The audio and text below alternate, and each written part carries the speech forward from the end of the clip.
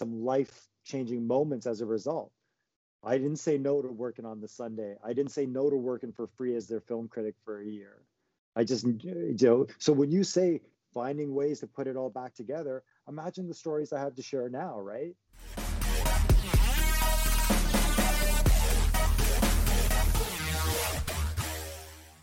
Perfect, Mohit. Thank you for joining us here today.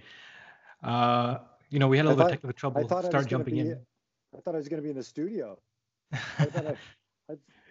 Yeah, man, I missed that studio.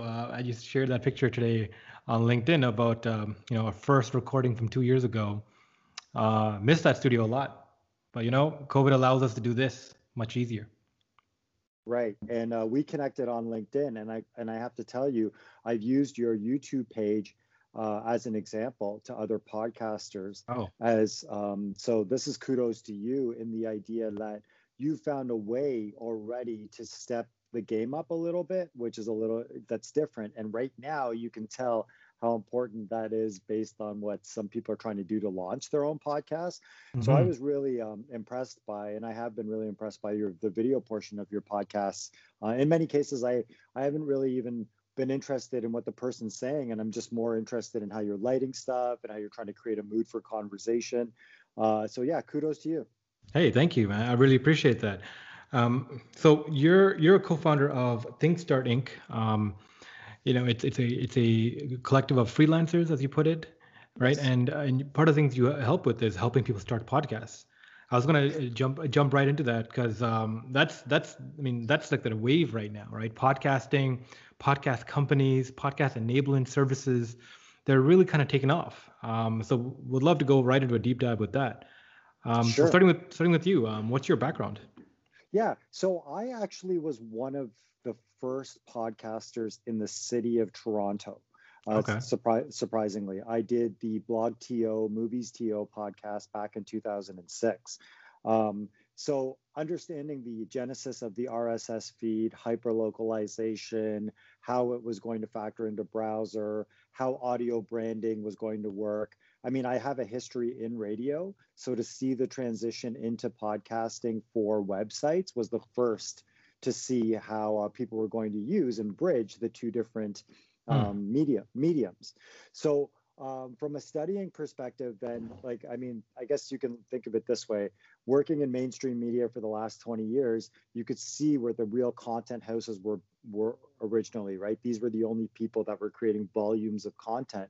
So I saw all the dips into podcasting that many of these brands tried, but didn't know what the value was going to be.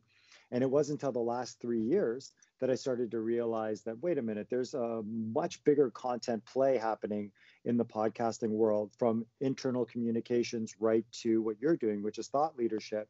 And I've been able to capitalize on it in multiple different ways, mostly from a leadership perspective. So, for example, did I answer your question? No, absolutely. Yeah, keep going. From a leadership perspective, I've done everything from programming, internal networks that are about to launch. In my last project I did with Air Canada, we worked on what the Canadian content was going to be in the podcasting world within the airline side of things, because they dealt with an American distributor. On my own, currently I have a partnership that I'm working on with Telefilm Canada on a project. Actually, it's a project that thankfully was sponsored by Telefilm Canada. It's not directly with them. So it's been great because I work on the audio strategy in a much broader sense about where the opportunities lie, rather than just, hey, you should do a podcast and everybody should be on board, hold hands and put it on Libsyn and that sort of thing. Yeah, that's really cool. I had to mute my mic for a bit. It's a lot of background noise, but no, I think that's really cool. Like being one of the first into podcasting. Like for me, this is accidental, right? I started listening to podcasts a lot, 2 years ago, and Gary Vee started popping up on my timeline on Instagram, yelling at me. It's like, you have to be creating content. You have to be creating content. So I'm like, okay, let's create some content, and started getting into it accidentally. But people who have been doing it for a while, I mean, now it's a lot easier. There's a lot of technology. There's a lot of know-how books and stuff like that, right? Like looking back at historical, people started super early didn't really have much context to go on. It required a little bit of technical ninja skills to kind of put everything together to, to stream your stuff online, to have RSS feeds, to get people to subscribe to it. What were you doing that was a little different from everybody else? Oh, it's funny that you say that, because so you won't see my digital imprint in the podcasting world from a consistency from 2006. I got to study it, right? So when I obviously did it first, like I hosted but after the 2 years of understanding how hard it was for us to translate the audience from what we were building with BlogTO at the time, because that's what it was, right? It was everybody trying to find blocks to capture a bigger audience. And to be honest with you, podcasting in North America isn't used the same way as it's used around the world. There's a huge educational component to the way it's being used in Europe right now. In Asia, it's one of the single biggest resources for people learning business skills from North America. So it's not really happening in just the, oh my God, did you see this week's episode? I was so great. I had a great conversation. That unfortunately is our inherent viewpoint because of how much radio we listen to as kids.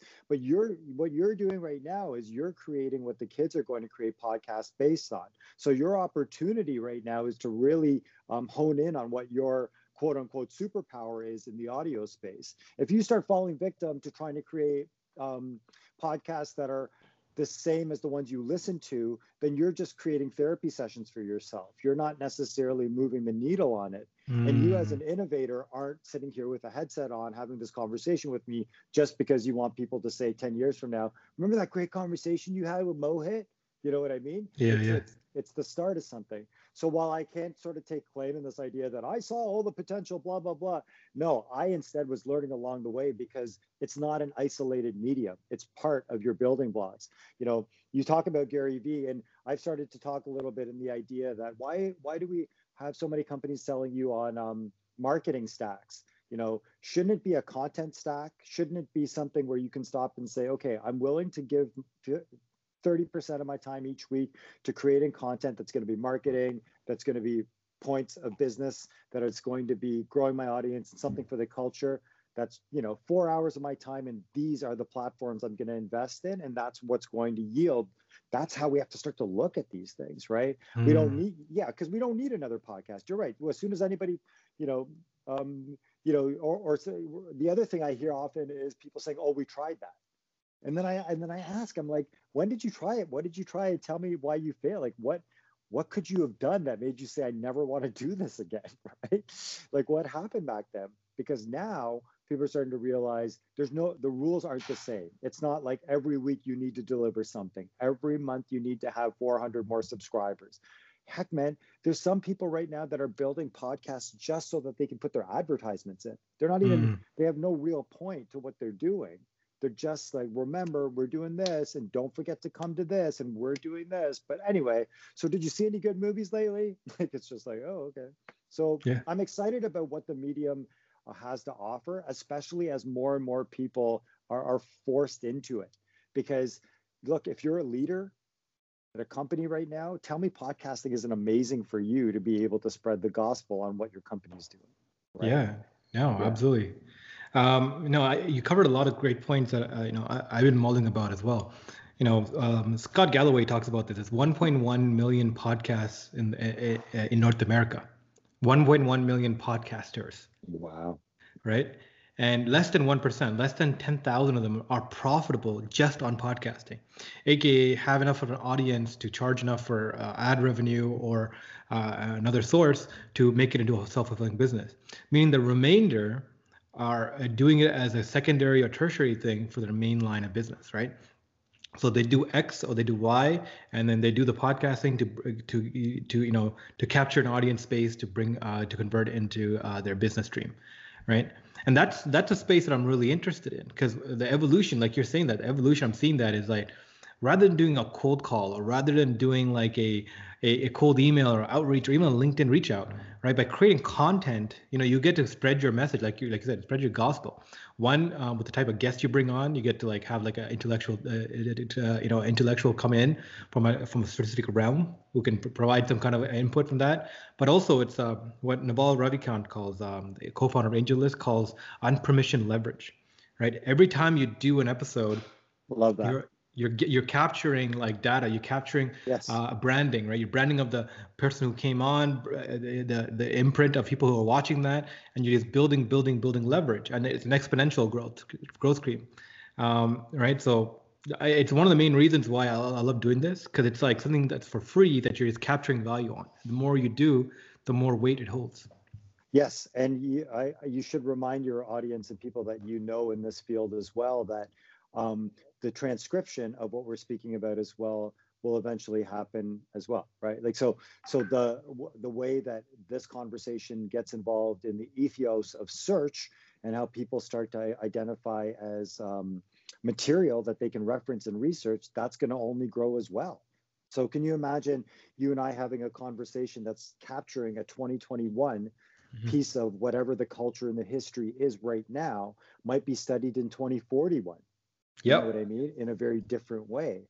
And if you think about just how crazy the world is right now, it's going to be even more important for people to look back at 2020 and 2021 with this whole, what was going on? Like what happened? How did people survive, not survive, right? So it's an amazing time to really carve out how you want your voice to be a factor into your life. It is very difficult to be able to stop and say it's a main revenue source, like you said. But I think the other part of it is, and I don't mean to be, I don't mean to be a thing about this, but there is there's a multi-level marketing aspect to what's happening within podcasting right now that is really going to either turn a bunch of people onto it that you don't want, or a lot of people off to it because of that flavor. And it's prominent in the US right now, especially amongst realtors and especially amongst payday loan people and stuff. It's great. You've got a voice. I'm not the one, I'm not making the rules. You're not making the rules. But we have to remember that with the mass adoption of it comes a couple of other things that people are like, yeah, it's like, remember for a while there, and I hate to digress, but remember for a while there when the internet was starting to come up, it was almost impossible to be able to open a browser without seeing like a pop-up, a dirty pop-up. And all of a sudden it was just like, well, and then that actually for a time period got people to say, no, you can't use that computer at work. No, you can't bring this. It's not secure. It's not this. It's not that. That's one of the things that I think is going to start to happen in podcasting a little bit, where we're going to go through an annoyance cycle because of an abundance. And people are going to have to come back to, okay, what are you doing with podcasting that makes you so special? And that's why I want to work with you or be on your show, So that's what I don't know. So do you think that there's too much noise in the ecosystem right now? Yeah, I definitely think that it's very hard to validate yourself amongst that. The search for podcasts in general is horrible, right?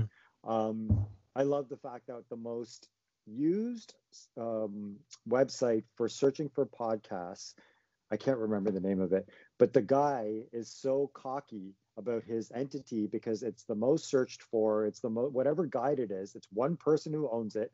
His entire Q&A on the website is about what he does. He's like, I'm not looking for business partners.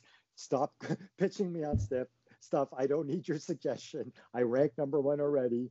Go look at another. I don't have advice for you. It's all based on stuff you can imagine that's been in his inbox because he's already proven out success. But I mean, there's a huge opportunity right now for just podcast search alone to be a factor in which you can benefit from being a part of the business. So we're at some really early stages right now, some exciting stuff, man. Yeah. I mean, talking about that, like the podcast search, absolutely. Like I heard people talking about even like Google, not even Google, Apple Podcasts, right? The search algorithm for podcasts there, it doesn't necessarily show you the most popular podcast. No. It recommends things on a very weird scale. So by growth or by like how many people are joining into it. So when you look at it, it recommends things based off of like how quickly the thing is growing. So You can have a very low follow rate and suddenly get promoted to a bunch of people and blow up, but then it'll wipe you away. But then really, really popular ones don't necessarily have, just because you're popular, but not having new subscription growth doesn't get the same kind of, some kind of showcase. So a lot of weirdness going on there. You're right. So, let's a little. Sorry, just very quickly to that. This is something I say to people whenever I'm doing a talk or a conversation. I always remind people that the biggest search engines aren't search engines anymore. They're suggestion engines. And Mm, so we have to go back to the idea that because they're suggestion engines, you have to decide how you either become a part of their suggestion sphere or you fall within what you think the old school way is what what the search sphere is. And I mean, it's so funny. Everybody talks about search engine optimization, and I laugh and I'm like, it's not even we're not even searching anymore. It's we're asking for your it's a recommendation engine, yeah, right? yeah, Like it's yeah, yeah, yeah. tell me what you think I should be doing, not necessarily what the truth is. So anyway, I'm sorry for digressing with No, I that, think but that's a really good point, right? Recommendation engines. Um, they're saying like the next Google or the Google killer or the next version of Google oh is wait, going to I'm be gonna write this one down. it's going to be it's going to be a search engine for algorithms, for search engine for like AIs, right? So more machine based, so less human input, right? But a bunch of machines can go out and search databases, find the relevant information that they can source, and bring it back to the human element, right? So recommendation based search, absolutely, right? Yeah. Um, That'll be interesting too, considering how many holes they currently have right now in information bias that's going through AI right now. I think a lot. I think the one aspect, it's funny. On one hand, I talk to people about ignoring all these privacy issues on social because you got to get on and understand how your digital footprint works. But on the other hand, I'm really petrified of the fact that, for 50% of the build and most of the AI stuff right now, diversity wasn't necessarily considered a factor. And so it'll be interesting to see where we net out. A lot of the complaints within the search sphere when it came to Google prior to their most recent update was the fact that websites from Mumbai indexed a lot higher in news ranking, and it was only because of abundance in search. So they had to fix that problem.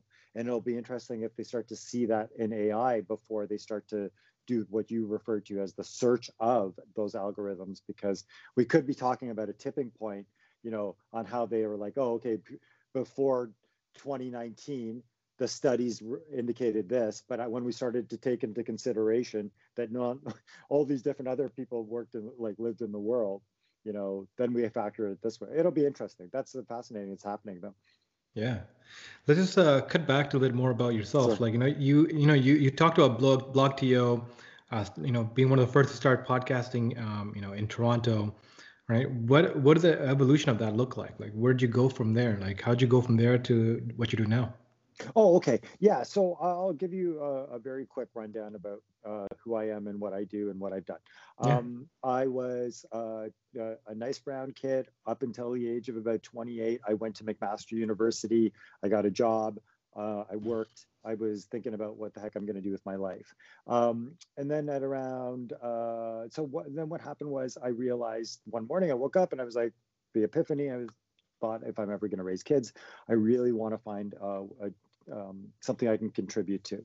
So at that time, there were no South Asians in behind the scenes in film and television. Deepa Mehta was really one of the only brown filmmakers. Srinivas Krishna was around, etc. And so I decided that I wanted to start the Toronto South Asian Film Festival. And in doing that, back in '99 with my partner Dinesh, we created a forum in which people could start to showcase their work outside of the traditional sphere. So we weren't Bollywood people. We also weren't Hollywood people. We were somewhere in the middle. We were lucky enough that trend started to grow as we did. So people started to come and watch movies that were more reflective of the North American experience and stuff. And from that, I got my first media job, which was within the Directors Guild of Canada. And I worked for Omni TV for about 8-9 years of my life. Hmm. I was very much a product. I rode the diversity train for a bit, as I like to remind people, and it was very healthy for me. I played the game. I yes manned my way through a lot of conversations. I sat through ignorance. I sat through a lot of uphill battles. I was managed by 90% people who had no clue what I was trying to accomplish or do. But I used that, I leveraged that into a position with CBC and then off to breakfast television for 8 years. And a traditional TV guy who pretty much had an immigrant mentality. So I worked 6 or 7 jobs at a time. Hmm. I was Mo on 640 radio during the day. I was Mohit's movies on Flow 93.5 in the evening. I was Mo, the segment producer at breakfast television in the afternoon. I was covering a Bollywood red carpet in the evening. Not because I had this, I want to be popular, I want to be thing. It was because I needed to make money.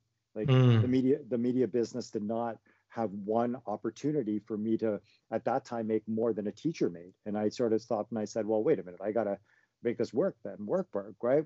And so it was great. I had so many amazing experiences as a result because I didn't really ask anyone for permission. And I'm one of the very few people that can say that he's interviewed George Clooney and Priyanka Chopra in the same day. And I don't just name drop that. I use that experience now to share with people two things. One, how the content that I've been a part of has done something for the culture. So diversity ultimately did win, right? So it's a very important part. And two, how seeking out new platforms and new opportunities within the digital space can mean so many good things for people to further their voice. And not just, audio voice, but like true platform usage right now is the best way to start to look at how to expand your sphere. I think we're past the, digital this, screen that. I think we really have to get back into that ownership. So I started ThinkStar in 2017 after my latest gig, which was at Cineplex Digital Networks, where I was leading several projects on digital there. And and that's where afterwards I presented them with something they weren't interested in. And I realized there was a plenty opportunity to go out. Now, don't get me wrong. What the struggle has been is that I have a lot of brainstorming meetings with people, and I open a lot of people's eyes up to what the potential can be. But it's really hard to carve a path to profit until you start to show how these platforms are starting to generate traction. So 2 years ago, when I'm pitching VR for education, they're not interested. But now everyone's interested, Hmm. right? 2 years ago, when I'm talking to people about Shopify as being their answer, they're like, yeah, there's so many other opportunities. And if this company started, then there's going to be so many companies like this. And now they're just like, oh, we got to get on Shopify. So I have had hiccups that way, and I have not been able to bring a lot of, especially my corporate contacts, into the mix when it comes Hmm. to leading.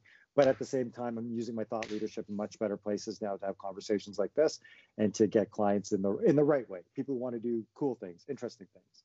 Man, So that's quite a track record. That's an amazing resume right there. Like having all those kind of experiences behind you, especially in a rapid scale. well, I said it rapidly. It was this has How been a much of a period of time was that? okay, so it's kind of weird because technically this year marks my 20th year in television. But Mhm. as I described to you, I've done so many different things, right? So while on one hand, I have not worked 20 years full time in television, but I've had a TV show for 20 years that I've appeared on. Does that make sense? So Yeah, yeah, it's been yeah. a part of my ecosystem. I've either produced, directed, or been a part of for 20 years. I've been an ACTRA member for almost a decade now. And that doesn't mean I'm going to auditions so I can be in the Walmart commercial, right? So a lot of the learning that I want to do with people at this stage is for people to understand what the beta version of new media is, right? What you can learn from this earlier version that while things were being built, so you don't have to make the mistakes in the future. I'm watching YouTubers right now just flee, right? They're fleeing YouTube because they don't understand the algorithm. These people, that's how they got into parties back in the day. They were, oh, you got to let YouTuber, you got to invite this YouTuber, this person's going to come out. It was almost as YouTubers were more popular than DJs when you would go to parties and stuff like that. But what Mm. happened?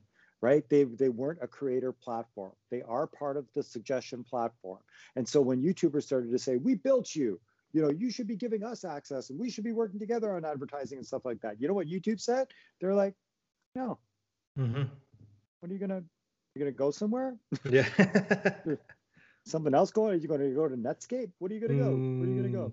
Yeah. So, I just say that facetiously, but I mean it from the idea that I hope that the experiences that I've had really help people think a little bit more about, okay, you know, how differently can I do this? What is next? How is this podcast for blog entries, right? How is the video clips that I'm using in multiple cases better off used in a webinar in the future? You know what I'm saying?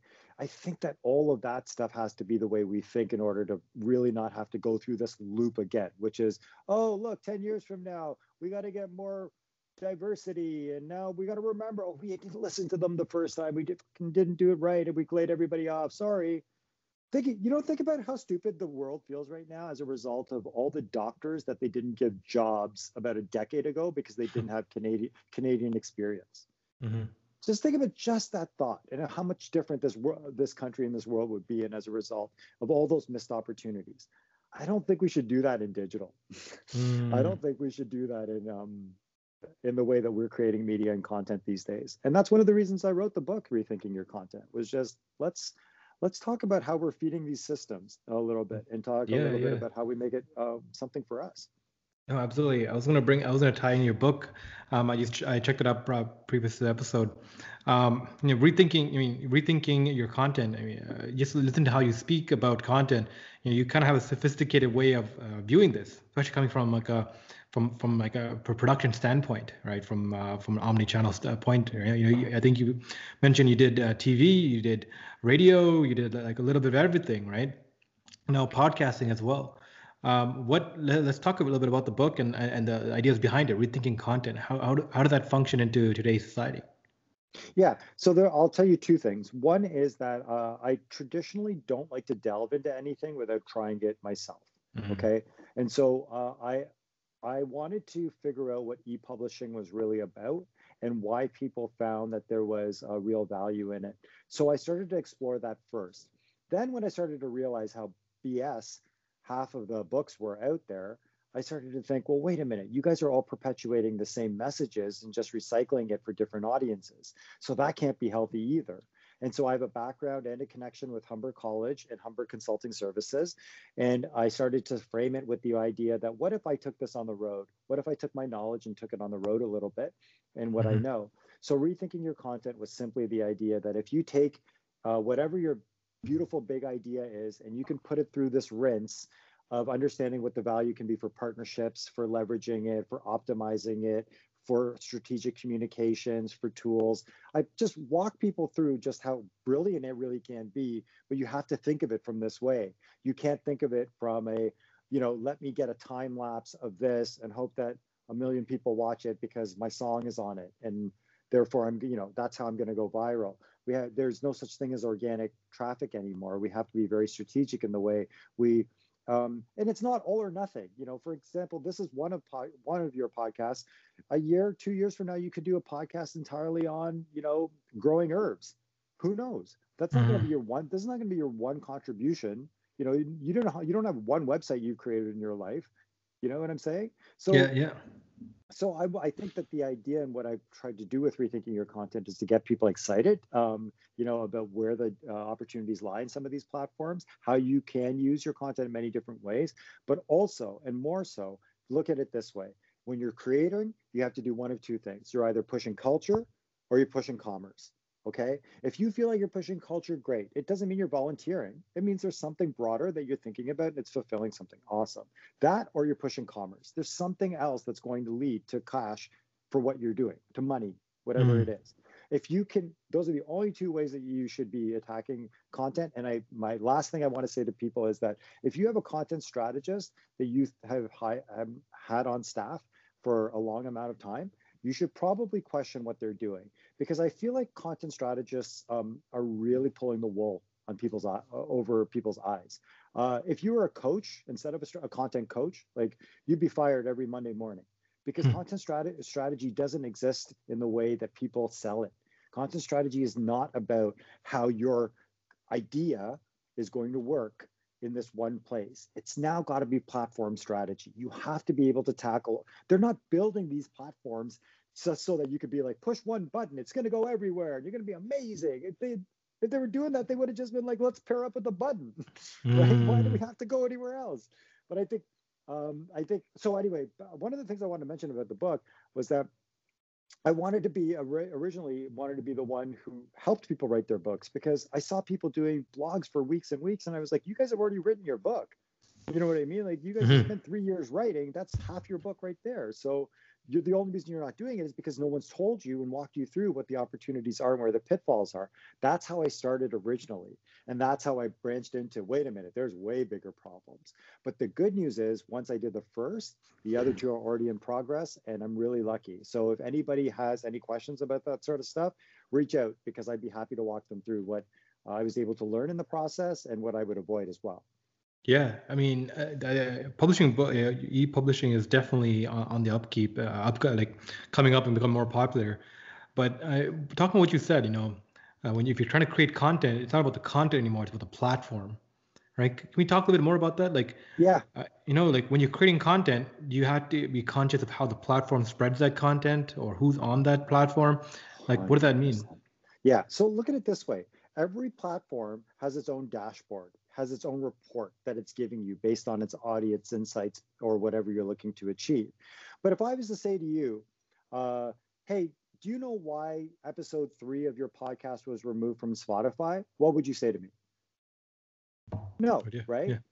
Because you have a system, the way you distribute and the way it happens. But then if I show you 3 or 4 articles and say, hey, people's podcasts are being removed off of Spotify for blah blah blah, then you get a little bit worried, right? Think to yourself, well, why am I not, why is my one-stop shop solution not fitting? It's because all of these platforms are going through growth spurts, right? They're going through growths and changes where they are everything from load of service to potentially being bought. So we can't sort of live and die by the idea that all of these platforms kind of work the same way. Spotify will eventually become a suggestion ranking too, right? In which they want, stuff that is only on Spotify. I'm not saying this is true, but who knows, right? They might stop, say, all of our originals go first 5.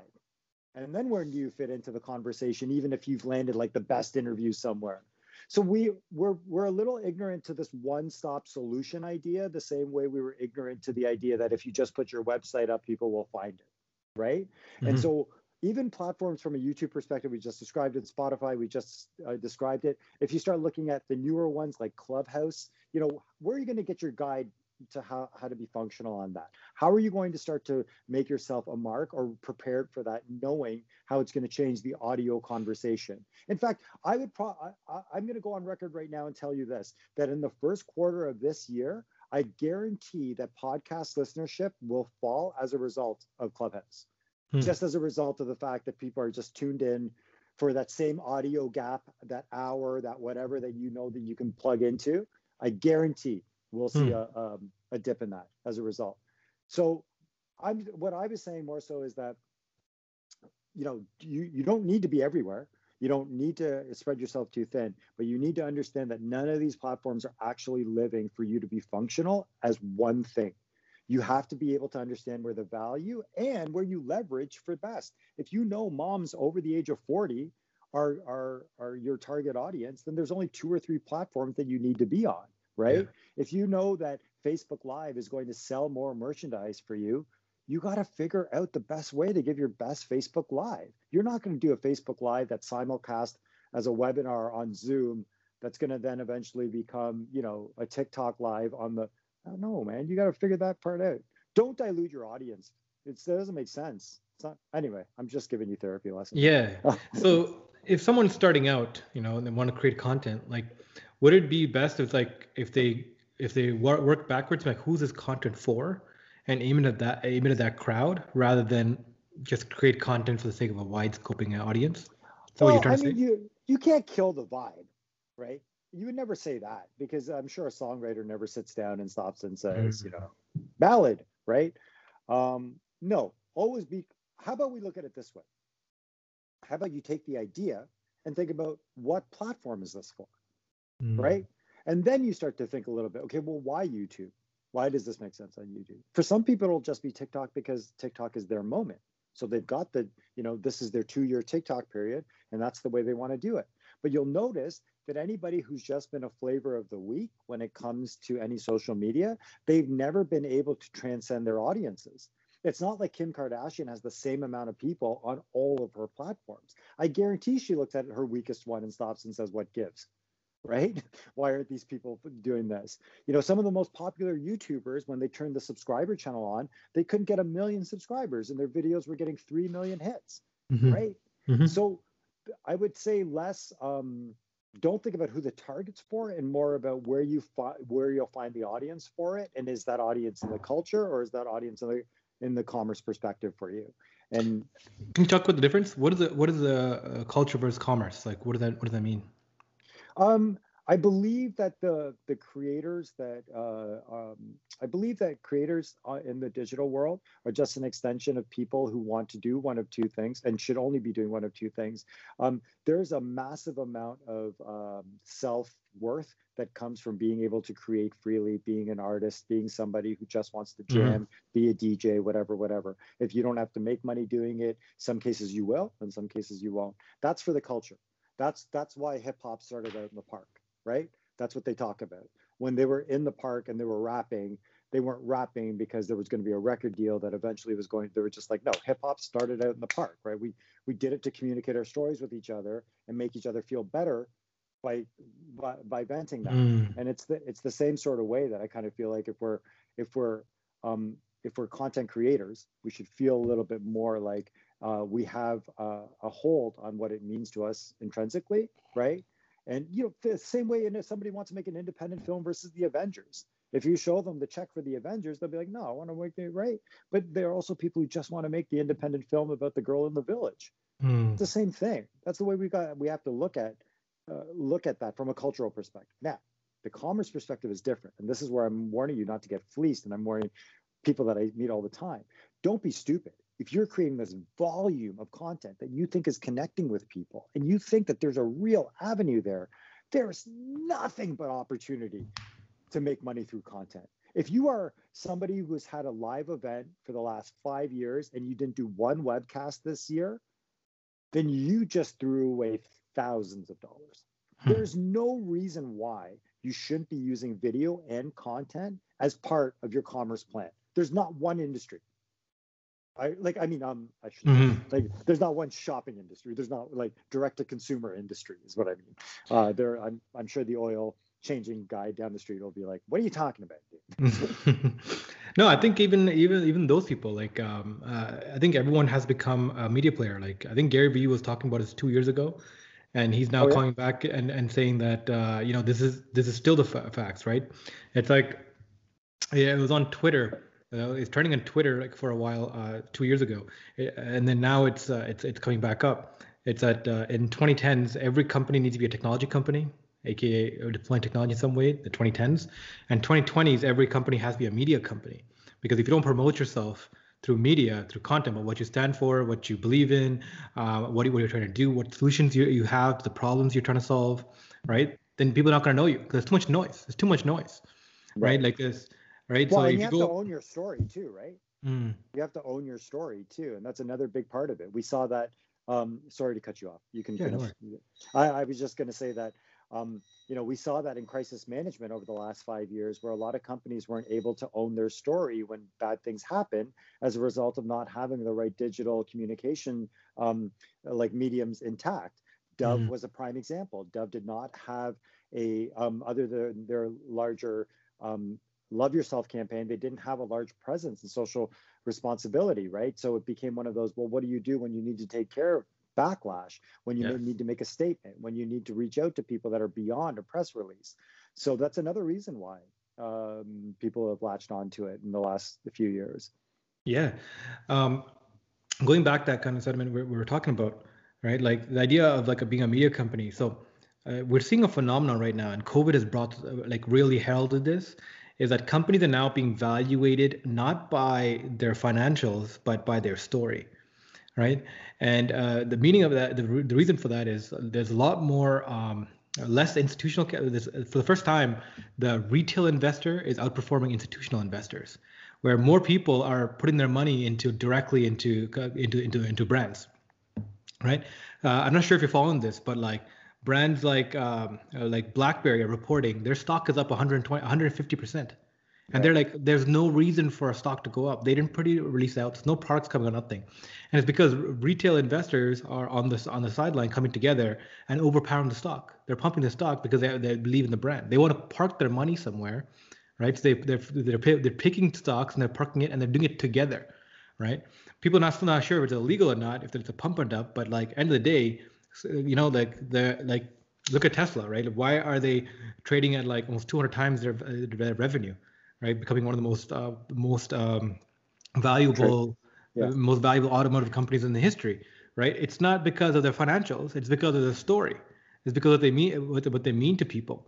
And so the idea of like being able to deliver your story is becoming much more meaningful now than ever, because people are filtering through the noise. They're not trying to go through the details and be like, what are you actually doing?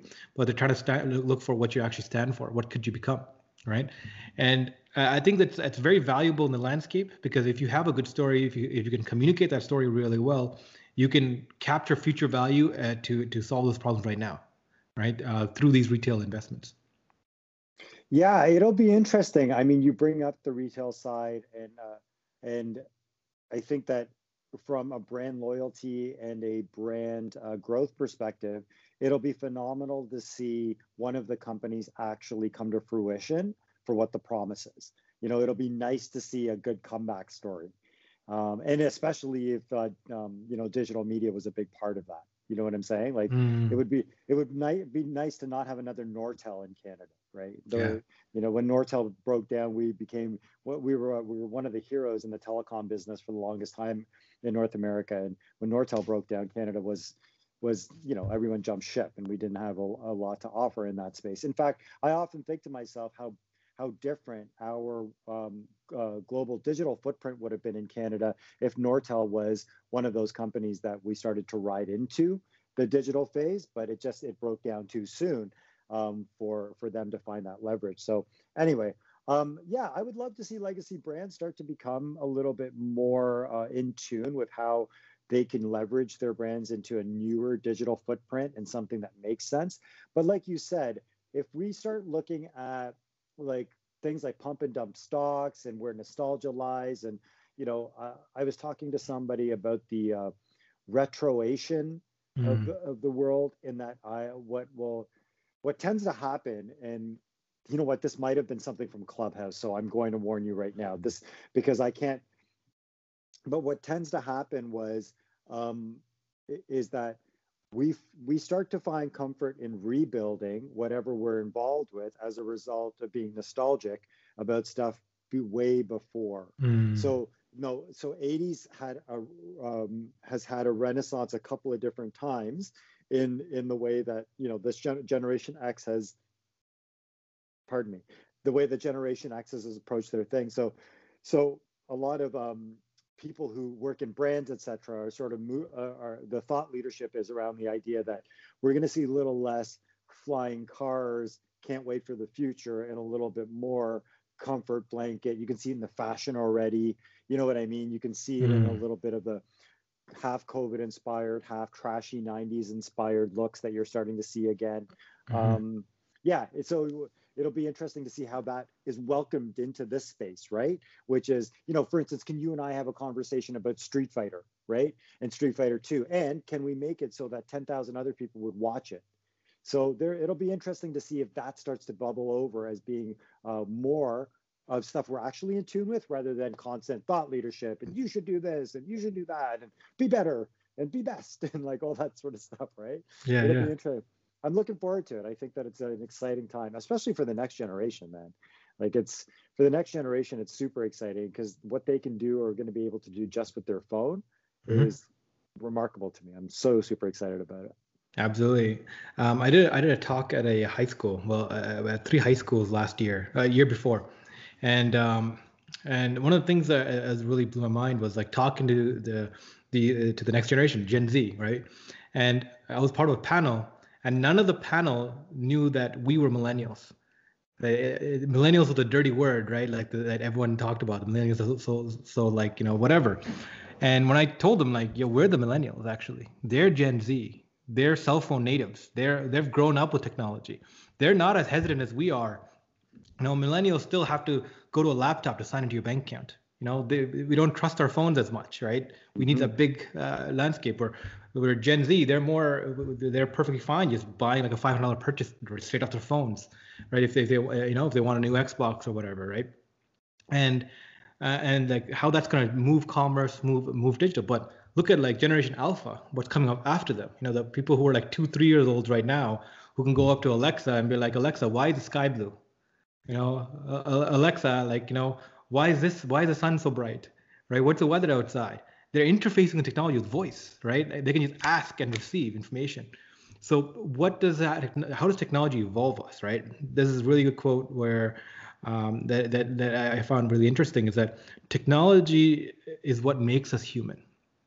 When we invented fire, we lost the ability to eat raw meat, but we were able to consume higher calorie counts. It changed us.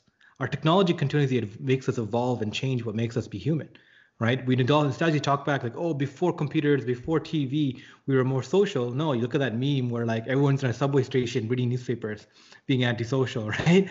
And it's like history, like our collective consciousness has evolved with our technology and change, and we've modified.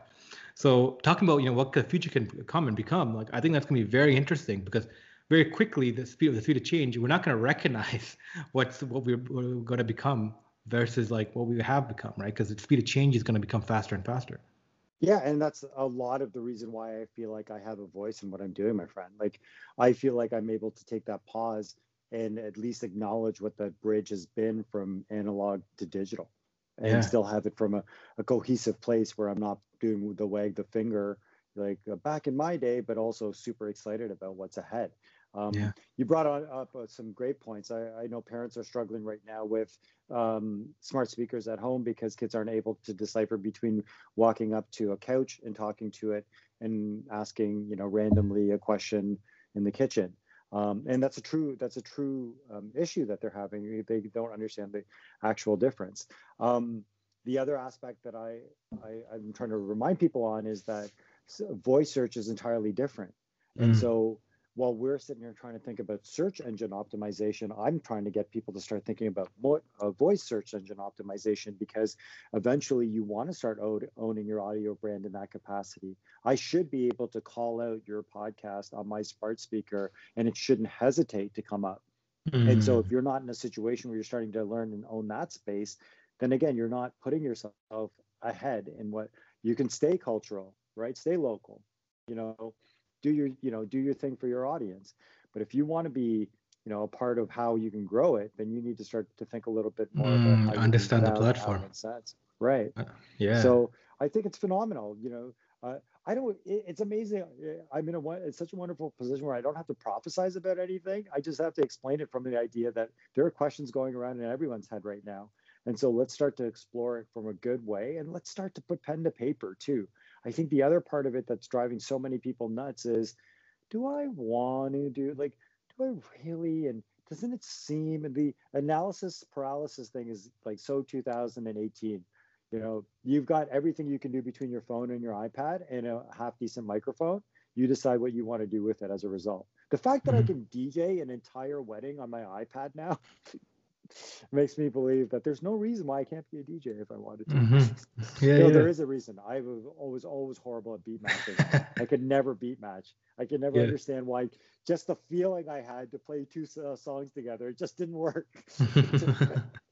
I was the worst. There's AI DJs now. You can just act like you're doing the work.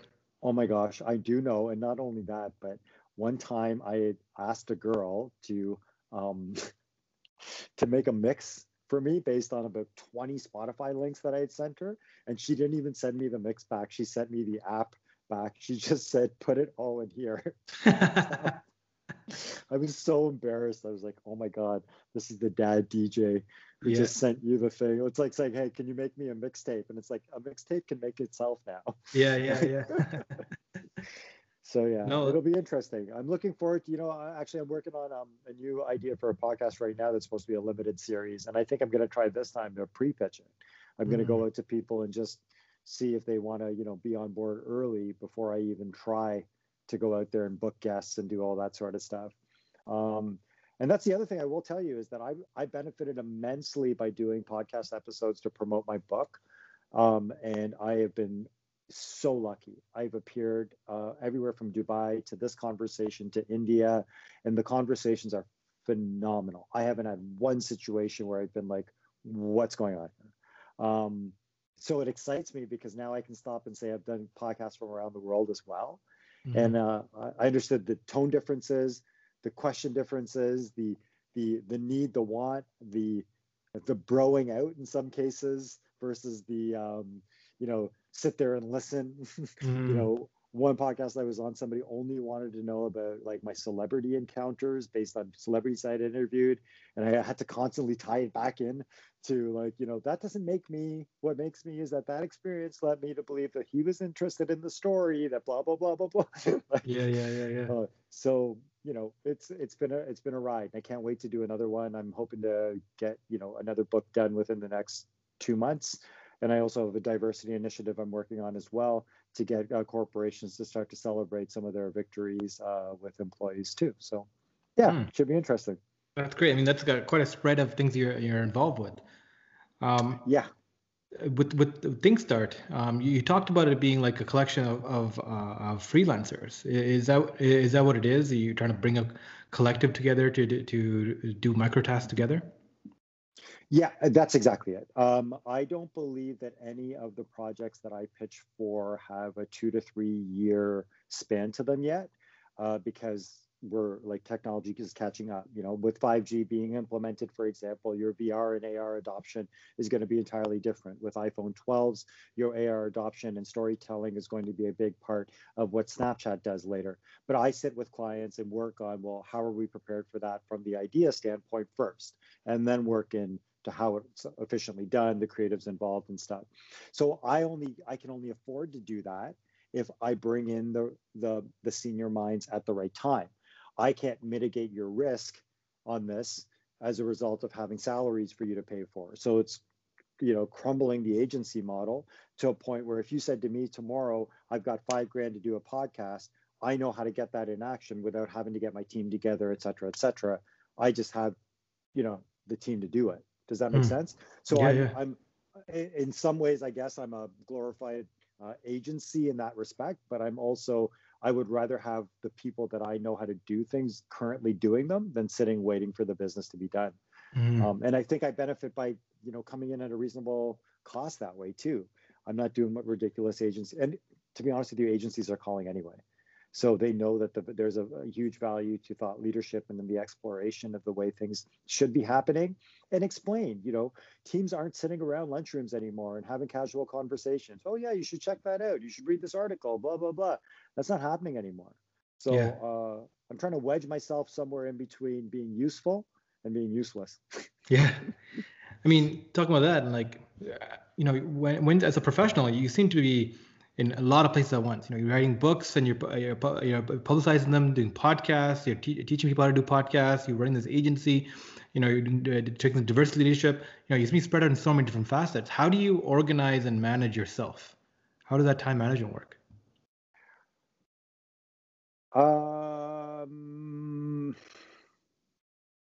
I don't have an answer for you. Do you have a system, or do you just kind of flow in the moment of things? No, I definitely have multiple systems on the go, and I'm extremely proud of being able to do what I've been able to do. But I think the smarter answer is I don't know how else to do it. So I work extremely well with others. I've never had any issue with that. I know how to outsource when I don't know how to. You know what it is, honestly, dude? I know what I don't know how to do. And that's the bigger part of finding any way to be, in my downtimes, I can turn to my partner and my wife, who is my wife, and stop and say, it's not working the way that I thought it was going to work, and find the confidence to work it in that same conversation, right? I can work with my webmaster on a project and communicate what the exact problem is as a result of understanding the system, but not having to be the designer. So I know what I don't know how to do, and that's been a big eye-opening experience to being able to do, we haven't talked about my other media properties where my ownership is and stuff like that. And that's not because I need the promotion. I want you to big me up and stuff, but it's also because until I've got that value to offer, why am I sitting there telling you about, oh, look, wait till you see this, man. It's like, it's Jaws meets Spider-Man. You're going to love it. No, I'm past that point in my life where I need to pretend to be something that I'm not. And so the short answer to your question is I don't know how to not be busy. And I know that I'd probably be way better off if I focus one day at a time on stuff. But I'm also extremely grateful for the opportunities and experiences I've been able to have. And just got to make it happen while you can, dude. Yeah, yeah. I mean, I love that. I'm personally like that. I love working on different things. I like being busy, and I feel like in my mind, it all ties together. It's like one big vision. It's all like micro parts to it all. But other people look at it and be like, why are you doing all this? Like, why aren't you focused on one thing at a time? Have you gotten pushback on that, blowback? Have you ever doubted yourself and thought, maybe I should do things, like more like systematically? Dude, just to get on this call, I doubted myself because of the Skype problems that we were having. Just like, is this the right? What am I doing? Do I look like an idiot? No, listen, it's not. There's no. One of the reasons I got into the business that I got into was that there was nobody there to guide me, right? Yep. So originally when I was in film and TV, I thought to myself, I don't want a brown kid growing up in Canada who had every opportunity to put up his hand and ask the right question to still feel like they shouldn't put up their hand and ask the right question. And so when I started to look at the career path that way and realized that everyone, when I first started, especially leaving business into film and TV, it was just kind of like, what, why, you're dumb, don't do it. And then, you went through that slight embarrassment too, where all your brown friends were starting to get married and you're just like, I'm still, started from the bottom. You know what I mean? I'm just started. I'm doing it, blah, blah, blah.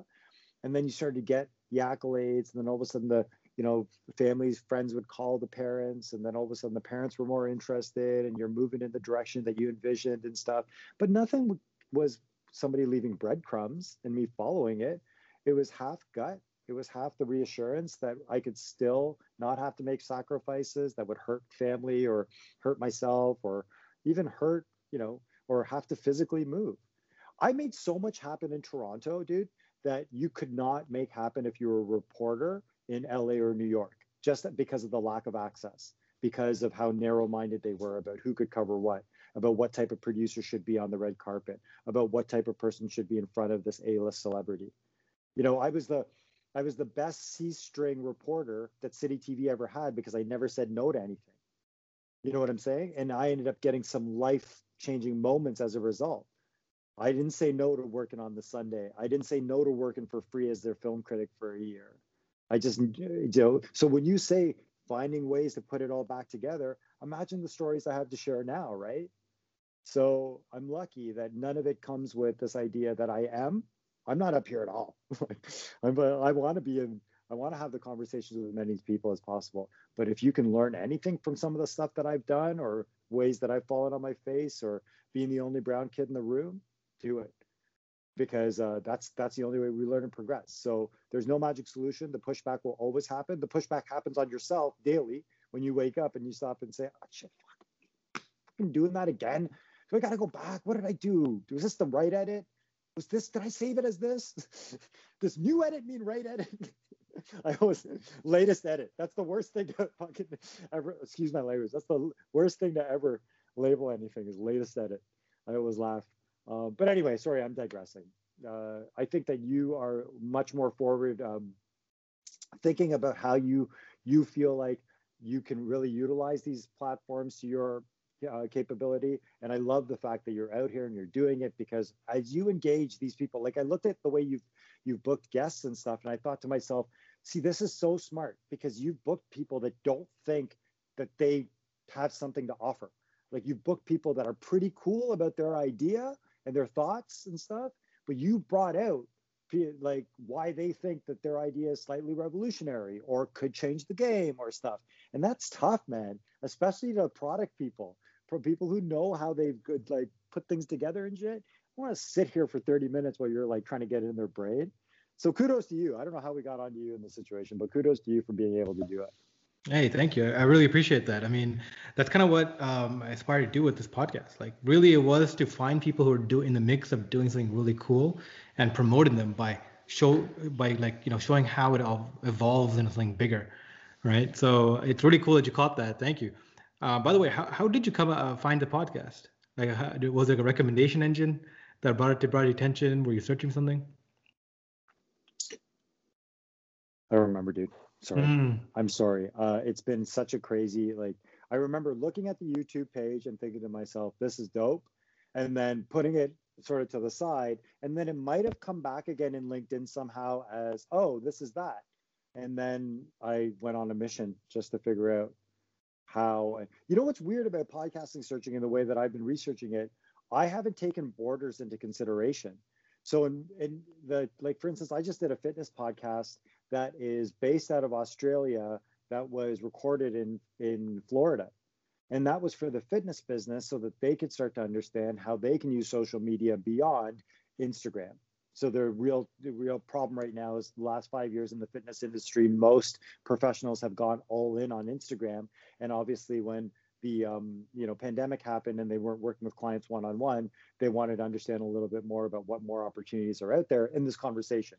Now, granted, it's not as simple as that. It was a very we had a very good conversation and stuff. It wasn't a surface level, it's something they could have Googled, but it was awesome. So what I'm saying is that I didn't necessarily look at the search for trying to find you as being something, oh, where can I find Canadians? Where can I find somebody who might know me and stuff? I just kind of went for based on what I like the look and the feel to be. Cool. Yeah, Mohit, man, this has been great. Thank you so much for your time and for coming on. I really appreciate it. And I'm really sorry about the first time in December. I had a real issue with my Google. And the worst part was I lost a ton of great contacts as a result because I just started up my ThinkStart email. And anyway, sorry. I apologize for that. So thanks again. Yeah, no problem. I'm glad we got this done. And for everyone who followed on, thanks for listening. And Mohit, stick around for a quick debrief. Thank you.